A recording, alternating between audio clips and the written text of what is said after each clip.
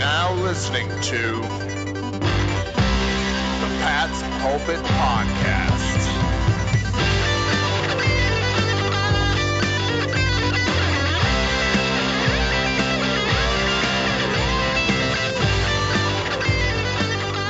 All right. Hello, everybody, and welcome to the Pat's Pulpit Podcast. I'm Alex Shane here with you, celebrating the end of Week 4, the beginning of October, in my opinion, the single greatest sports month on the calendar. Lots to get to today. The Red Sox are going to be in the playoffs. Woo! MLB playoffs are here. And NBA starting soon. NHL's kicking off pretty soon. Football is in full swing. Fall is in the air. Rich Hill, how are you, buddy? I am doing well. I am doing very well. I'm excited for the football season to really start. You know, the preseason's over. The first 4 weeks of the season, which are essentially an extension of the preseason, as the team trying to figure out who they are. That's in the rear view. I'm very excited for real football, real sports. How are you doing, Alec? I am just great, my man. Surprisingly great, because usually if the Patriots are 1-3 and looking at the very bottom of the AFC East, I'm pretty miserable and grumpy to be around. But overall, man, I'm still pretty happy with how the Patriots look through this early stretch of the NFL season. I want to talk about Pats Bucks. Obviously, that was the most hyped regular season game ever. I'm so glad it's over for so many reasons. But before we get to that game, I want to go around the league a little bit, talk about the week that was in the NFL, starting with, in my opinion, one of the biggest shocks I can remember in a long time, which is the New York Football Jets taking on the Tennessee Titans. I know initially I was like, the Jets to lose all the time because the first and foremost they battle for the AFC East, and now the Patriots are sitting there at the very bottom of the East with the Jets, having a tiebreaker over them, but that's really the only thing separating the two of them. However, at the same time, if the Jets can beat the Titans, Rich Hill, it kind of shows me that after that top tier, which consists of basically the Bills and the Chiefs, maybe the Ravens, you make a case of the Ravens as well, but other than those three teams, it is an absolute cluster of teams below them in the AFC East and the AFC, and the Pats are kind of right in that mix. Oh, totally. I mean, the Jets got super lucky that the Titans were missing both Julio Jones and A.J. Brown. So, pretty fortunate circumstance for them to come out with the victory there. But yeah, totally. I completely agree. I think that if you look at the current teams that are, 3-1 in the conference, you got the Chargers, the Bengals, the Bills, the Ravens, the Broncos, the Raiders, as well as the Browns. Who of those are really truly world beaters? Definitely the Bills look better. The Ravens have that potential because we know who they are. But the Bengals squeaked out a win against the Jaguars. They had to come back from behind to beat the now 0-4 Jaguars. The Browns beat the Vikings 14-7. The Broncos just lost to the Ravens, and they looked horrendous while doing it. And so you look up and down at these top teams, and you're like, are the Patriots necessarily that much worse than them? If they were able to go toe-to-toe with the defending champs like this, don't you feel pretty good about the prospects of them if they can, right the ship and protect the football better than they have been? Can't they make some noise in this conference? Because on the other side of it, you look at the teams that are 1-3, just like the Patriots. You got a bunch of cellar dwellers where you have the Texans right now that are 1-3. You got the Colts, Dolphins, Jets, throw in the Steelers as well. All of these teams have huge point differential in the negatives. They've been losing games left and right by multiple scores. I mean, you look at the Dolphins, their point differential is -47. The Texans is -49. The Steelers is -26. So these are teams that are losing by multiple scores throughout the year. The Patriots, despite being 1-3, they have a positive point differential. They have a +1, which means that even though they're losing, they're coming really close. They have the makeup of a team that is going to sit right around 500. Hopefully they'll be able to edge out on the positive side of it, because I don't think that you're going to need to have a 11-win season to make the playoffs this year. I totally agree. Again, usually 10 wins would have gotten you in. It's a 17-game schedule this year, so who knows if that'll mess things up. You need 11 wins to get in. I don't know. But yeah, I think the AFC East is pretty much Buffalo's to lose. But after that, it's going to be a very, very interesting wild card race for sure, and a really exciting stretch of the home stretch of the season, especially if the indicator is any indicator, of the first 4 weeks, because there have been some amazing games so far from week 1 all the way on down.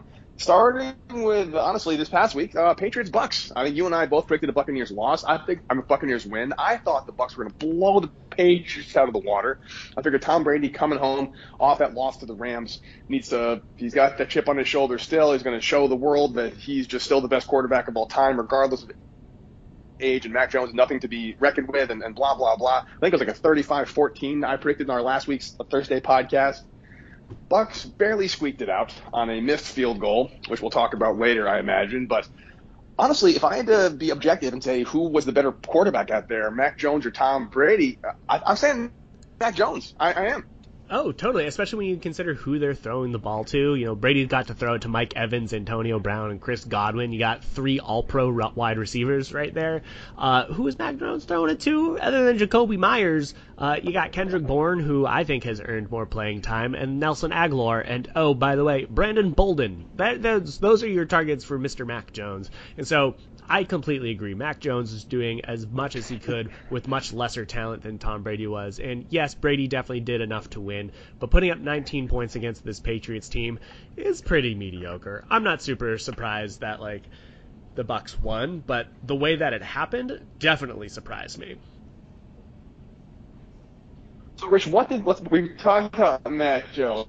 The Patriots defense. I think maybe they're getting not enough credit, or they're getting poo-pooed more. They do struggle against the run. That's true. Leonard Fournette had himself a day. That's now the 3rd or 4th week in a row they give over 100 yards on the ground. But 19 points, this Bucs offense is 19 points. What did the Buccaneers do to Tom Brady to stifle him? Because what I personally saw was open receivers down the field, Brady having time to throw, but unable to connect for various reasons. Did the nerves get to him? Was it the weather? Or was it just the secondary being good in coverage? Yeah, I mean, the rain definitely didn't help. But I think what the Patriots did so well was disguise their coverages. You know, they played a lot of tight man coverage, so they matched up hat on a hat. J.C. Jackson was covering Mike Evans.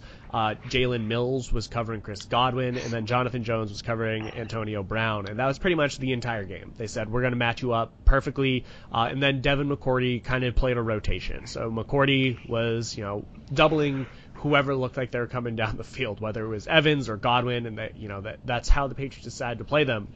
And they played them tightly, so Brady had to hold the ball or make tight throws. And Duggar did a great job on Cameron Brate, and Adrian Phillips did a great job covering the running backs out of the backfield as best as he could.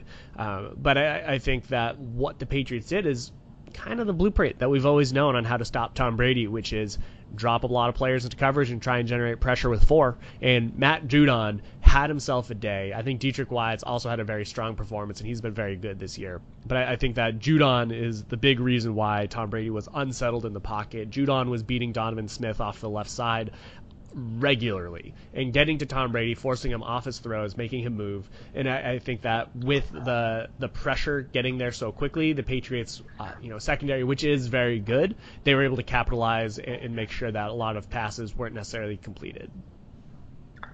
I'll tell you, Rich Hill, as a amateur Patriots analyst and sports writer, I am very grateful that Judon wears those bright red sleeves, because it's really the only way you can keep track of him. He is everywhere. Anywhere on the field he can line up, aside from safety, he's doing it, and he's doing it well. I was starting to wonder, hey, don't you want to kind of disguise yourself a little bit more? But I guess if you're that dominant and you're playing that well, having those red sleeves just must be very intimidating for opposing quarterbacks. He is hands down the best free agent signing they've made so far. Both tight ends had a little bit of a breakout game. Talk about the offense in a minute. But yeah, Matt Judon is really having himself a career year so far in New England. And I'm glad you brought up Dietrich Wyatt, because he's not really showing up on the stat sheets as much as maybe people would think he might. But he's very disruptive. He moves quarterbacks off the pocket all the time. And the edge of the New England defensive line is really, really doing some good things right now. And I do agree that's why Tom Brady was so flustered. However, they are still struggling against the run. This is now the 2nd or 3rd year in a row that running backs have been able to kind of wear them down.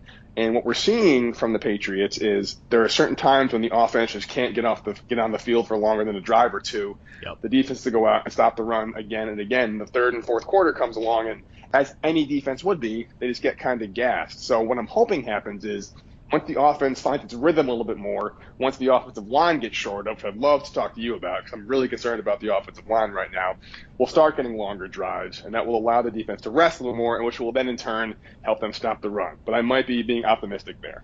Yeah, no, totally. I mean, I think there's part of me who wonders if the Patriots deployed their traditional, like, let's let them run the ball really well, so then they'll keep giving it to Leonard Fournette and keep this a lower scoring game, and so that way Brady isn't slinging the ball to his all-pro wide receivers the entire day. And if they have some success on the ground, maybe they'll keep running it. And that, like, I'd rather give up 3-4 yards on the ground at a time than give up those 20-plus yard chunk plays that will inevitably happen if he airs the ball.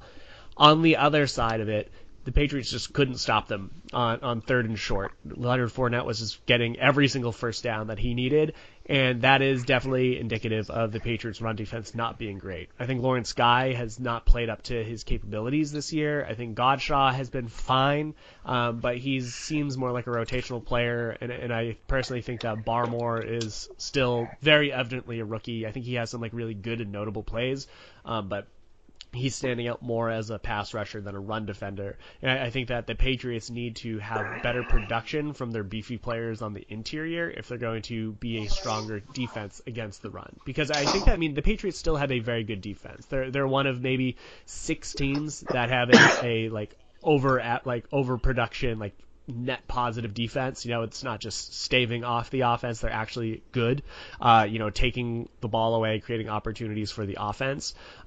But I think when it comes to being like a good run defense, they're definitely not one of them. They're definitely one of the worst run defensive teams in the league right now. And despite, having a top 5 secondary at this point in time, I think that if they're going to be winning these slugouts, they need to be better at stopping the run. And part of it comes with better linebacker play as well, because I think for as good as Judon is, as good as Deatrich Wise has been playing on the edge, I think that there is definitely still weak up the middle. I think that Hightower is still shaking off the rust like we were talking about before, and they definitely missed Bentley out there. Rich, are you concerned about the linebacker core at all? Because all offseason, we talked about how deep that unit was and how Bill Belichick covets himself some strong, versatile, intelligent linebackers that can kind of be the bridge between the secondary and the defensive line, control the line of scrimmage, cover up, disguise the looks and whatnot. And yeah, I agree. I think the linebacker play has been very subpar this season. Is that more kind of like they're still trying to gel kind of thing, shaking off the rust, or think there's just some kind of fundamental thing that they're just missing? Yeah, I think it's something that they're just missing a little bit. I think their depth is outstanding on the edge. They have endless talent of starter-capable players on the outside. If you add outside of Judon and Deatrich Wise, who I think have been very, very good. Kyle Van Noy has been playing a little bit on the edge, Uche on the edge, Winovich on the edge. These are all players that are very good on the outside, but when you ask them to go off the ball, they're not as good. Van Noy's strength is being close to the line of scrimmage, but you need someone who can play well off the ball. And outside of Hightower, you have Bentley on the roster and Adrian Phillips, who's definitely on the lighter side of things. And he's great, but he's definitely still lighter. And so I think fundamentally the Patriots are missing the depth and upside at that linebacker position that they need to take advantage of their defensive front play, because I think that they're just not as solid as they should be. Belichick's defense goes as far as their linebackers can take them, and right now they're still lacking in the talent side. Yeah, they are. But the good news is I feel like we're having all these maybe not negative things to say, but they're not playing at strength right now, and they're still keeping their team in it. They're keeping their rookie quarterback in it. They held the Buccaneers to 19 points, which is no easy feat.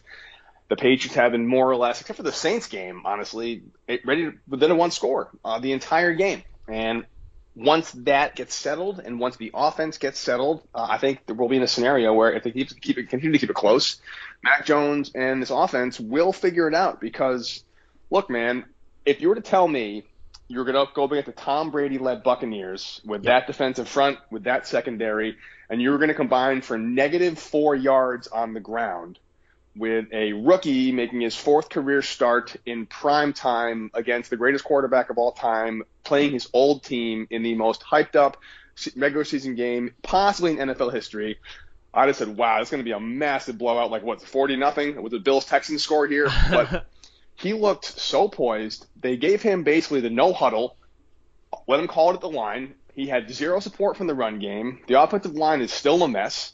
And he had a, 77% completion percentage? Yep. 2 touchdowns and a pick. That wasn't his fault. That wasn't even his fault. It wasn't the easiest catch to make, but was it Aguilar? Probably should have made that catch. It went off his hands. And I mean, how can you not be impressed with this kid?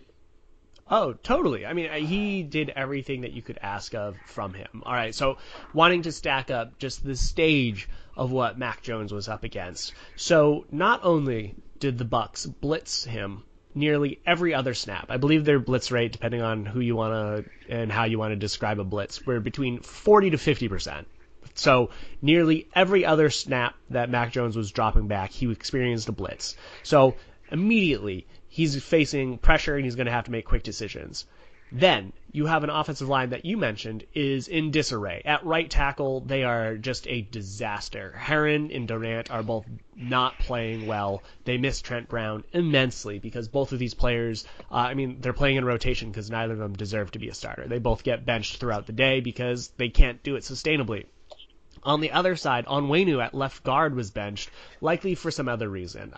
He definitely wasn't playing well. He had like a couple of quarterback hits allowed as well as a couple of offensive line holds, but he's been their best offensive lineman all year. So I imagine that benching has to do with something else. Like there must be something going on because other players on the line were just as bad and they didn't get benched. So I think at left guard, they had a rotation and a sieve issue there. And so Mac Jones facing a blitz doesn't have a good offensive line. James White is on the injured reserve. Your only blitz pickup running back is on the injured reserve. And so you put out Brandon Bolden, who's your special teams player, who does like an adequate job. I mean, he did a very good job as a receiving back this game, but he's not James White. So you're playing shorthanded on the offensive line and with your blitz pickup back. So Mac Jones has no chance against the splits. And then, as you say, he completes 77.5% of his passes, 31 out of 40. At one point in time, he completed 19 passes in a row.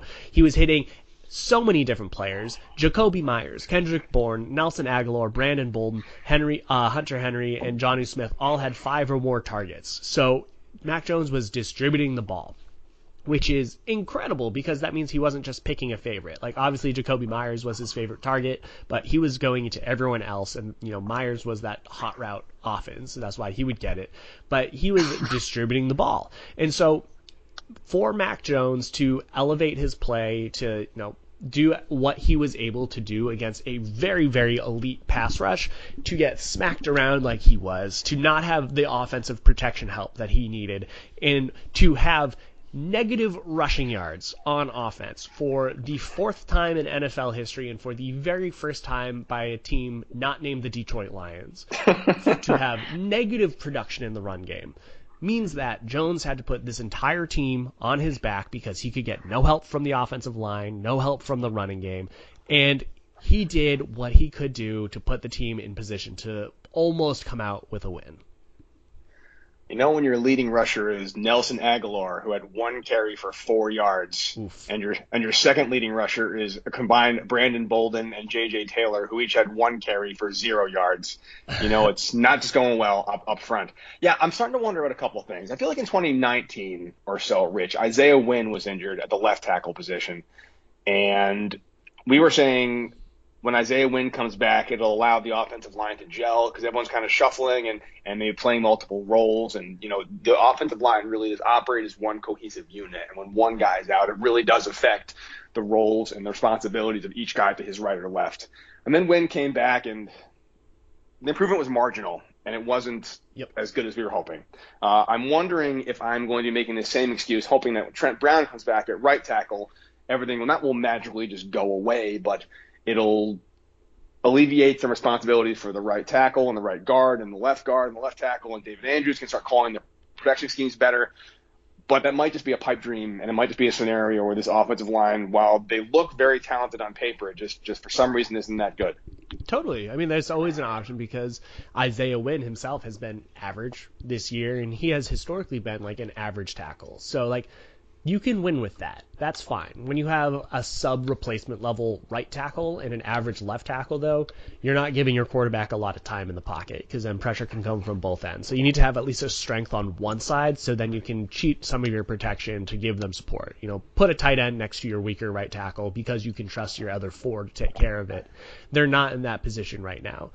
The hope is that Trent Brown is able to give the Patriots 2 average production right tackle or average production tackles, so then you can kind of disguise your protections and give some extra help. That is a major if because Trent Brown played 8 snaps this year. So we don't know if he is the Trent Brown that got that record tackle contract, or is he a Trent Brown that got released by the Raiders because he wasn't playing, or, traded by the Raiders, but, not used because he wasn't living up to expectations. And so which Trent Brown are the Patriots going to get? We have no idea. So we could very well be looking at this in a week or two and being like, oh, well, this is going to be a long season because the Patriots just don't have the talent right now and the backup offensive line to have any sort of atrophy with their starters. And any more injuries that could happen is just going to be a disaster. So we have to hope that Brown is going to help elevate the offense, because having negative production from your run game is just unacceptable at any level of football, but especially in the NFL. While we're saying all offseason, this is going to be a running team, those 2 tight ends, good offensive line, not asking the quarterback to do too much. They're going to run through the run game, and then you have negative 4 yards. Makes us both look like idiots. Not for the first time, but let me pose this question for you, though, Rich. While we're talking about the offensive line, and we're praising Mac Jones, and rightly so, he deserves the praise he's getting, considering how well he's performing as a rookie. But we always heard the great quarterbacks calling out the Mike linebacker, pointing at the secondary, talking to the center, diagnosing the blitz, helping the blocking scheme get assigned before the snap. I feel like the quarterback also has to bear some of the responsibility for the blocking scheme because they have to be on the same page. So might this also be a combination of what you were talking about, how Trent Brown needs to come in, the guys aren't just playing that well, just having a rookie who is still learning how to successfully diagnose a well-disguised NFL defense. Maybe he's making the wrong call sometimes. I mean, maybe. I mean, there's definitely a chance for that. I would be shocked if Josh McDaniels said, rookie, here you figure out all of the protection scheme. That's definitely where, in my mind, they would rely on David Andrews to communicate back to him. That said, I think that Mac Jones is doing a pretty good job because he has been the most blitzed quarterback in the entire NFL. Like, bar none, he has faced more blitzes than any quarterback. And for him to have such a high completion rate, despite facing that added pressure, it means that he is finding the open receiver, and it's something that he's having to do snap after snap after snap. And so I want to give him a lot of credit for finding the right player, because that comes with understanding where the pressure is coming from and diagnosing it quickly to make that right play. And I think as it relates to, kind of just the completion rate that he's been able to put together, I want to say that he is doing as much as you possibly could ask of a young rookie quarterback. Especially with no running game. Again, I still can't believe negative 4 yards rushing. I know the Buccaneers are a good team defensively, but that's just insane to have that. I really hope Ramondre Stevenson comes back in. I'm not hoping he's going to be some kind of like savior of the offense, but if it's 3rd and 1, he can get you 2 yards. He can definitely do that. He is a good receiving back. I know he is questionable as a blitz pickup guy, but he's a big dude. And no offense to J.J. Taylor, but he's like 5'6" and 180 pounds. I'd rather have a 235-pound back there protecting Mac Jones. Now that Taylor had that fumble, he might be in the doghouse now, so hopefully Stevenson comes back. Maybe he's injured. I don't know, but I really hope Belichick makes some decisions to get him back out there. Which is a decent segue, Rich Hill, into Belichick's decisions. I think there are a couple ones that are a little controversial. He's not a stranger to controversial calls. May as well start backwards and work our way toward the beginning of the game. It was 3rd and 3. Jacoby Myers was wide open on a quick slant. Mac Jones saw it, had the completion, but successfully batted down at the line. Good defensive play from the Buccaneers. 56-yard attempt in the rain with a minute left. Nick Folk, who's coming off an injury, not great for 50-plus. He decides to kick the field goal, almost makes it, in his credit, dings off the left upright, could have been put him ahead, but I personally think he should have gone for it there. Do you agree? Oh, I absolutely agree. I think there were multiple times they should have gone for it during this game where they didn't. That ended up coming back to bite them. I think right before the half, they had a 4th and 2 on the Bucs 44-yard line that they decided to punt on, and then Brady led the Bucs back down the field and kicked a field goal to put some points on the board right before the half. That was a bad decision where it was way too conservative, and we've seen that from Bill over the past 2 years. But in the same way, at the end of the game, absolutely they should have gone for it on 4th and 3. There's no question in my mind that having Nick Folk go out there in so much rain, where he's dealing with a little bit of an injury, where he would have to hit a career-long field goal in order to win this game, where that career long took place a decade ago, where he hasn't hit a kick over 51 yards or 52 yards in 5 seasons, where Nick Folk, hasn't been asked by the Patriots to kick a lot of really long field goals. It would make no sense to put him out there in that situation, whereas the Patriots, they converted on 3 of their 4 third and short opportunities this game. Belichick came out and was like, we haven't been super good on third down this game, and it's like, yeah, well, obviously you were in 3rd and 9 on like 6 or more plays, and so that's a much different scenario than 3rd and 4th and short. And so for the Patriots to not be able to convert on 4th and 3rd, or to not even try, is a terrible decision. And what the best case scenario is that Nick Folk would make that field goal, Patriots would take a 20-19 lead, and oh, by the way, Tom Brady would come back with a minute on the clock and like 2 timeouts. So like, what do you think's going to happen on that one? Of course Brady can come back and score a field goal again to take back the lead. Like, this is not a decision made to try and win the game. It's a decision to try to, kind of like end the game as quickly as possible. Like, I don't understand the logic behind Belichick going for the field goal there, because in no scenario does it end the game. No, I mean, I can't think. I guess it's technically possible that the Patriots get a stop, but of course they're not going to get a stop. That's what Tom Brady does. He's got literally 2 decades of game film of him leading fourth quarter comebacks, and he has a minute and 2 timeouts is an eternity for Tom Brady, especially given that talent level and how little pressure they were getting on him. They were basically started kind of dropping back into like a 3-man rush and hoping to kind of do some coverage there. I don't know. But yeah, I really, really question that decision-making process. I think Mac Jones could have gotten it. I would like to see actually from Mac Jones, not necessarily in this game, but one thing he seems a little reluctant to do is take off with his legs. Yeah, there are a couple times he's rolled out. He's had like 6 yards in front of him. And I think he did it against the Buccaneers. He threw a horrible pass across his body intended for Jonnu Smith. That was almost a Devin White pick 6. Yep. Had he been a little more secure with the football, Devin White was. So I'd like to see him doing like a naked QB boot rollout. He's not going to rack 100 yards up rushing, but between like Mac Jones scrambling, the quick out slants, this wide decision making, they could have gotten 3 yards on 4th and 3. And if they didn't, I would have been totally fine with the decision making process, because 56 yarder in the rain, whatever. I think at that point they were playing with house money anyway. And yeah, there just wasn't a reality where the Patriots stopped Tom Brady from getting at least a field goal back out of that. Maybe he misses his field goal or something, but it seems like a questionable decision. Belichick stood by it in his post-game press conference, so he's clearly okay with the decision. But yeah, I think Belichick gets a C grade for his coaching on Sunday night. Totally. Give him credit for having a great defensive scheme to hold this Bucs team to 19 points. That's an outstanding job. And for how Matt Jones was so poised, obviously you give credit to Belichick and McDaniels for preparing him in that way.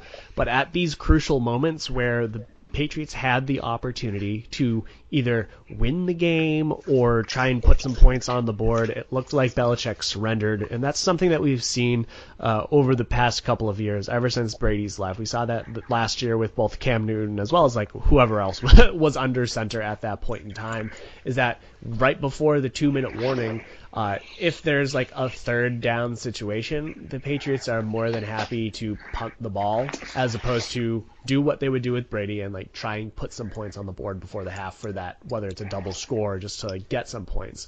And that sort of surrender makes me a little disappointed, because you're as you were saying, they're playing with house money. Like, they're not playing to win. They need big plays in order to beat teams like the Bucs, and to not even try is the most disappointing part.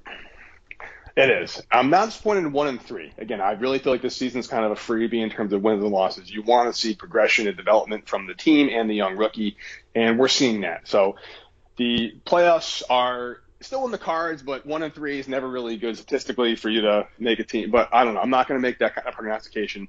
I'm happy with what I've seen so far.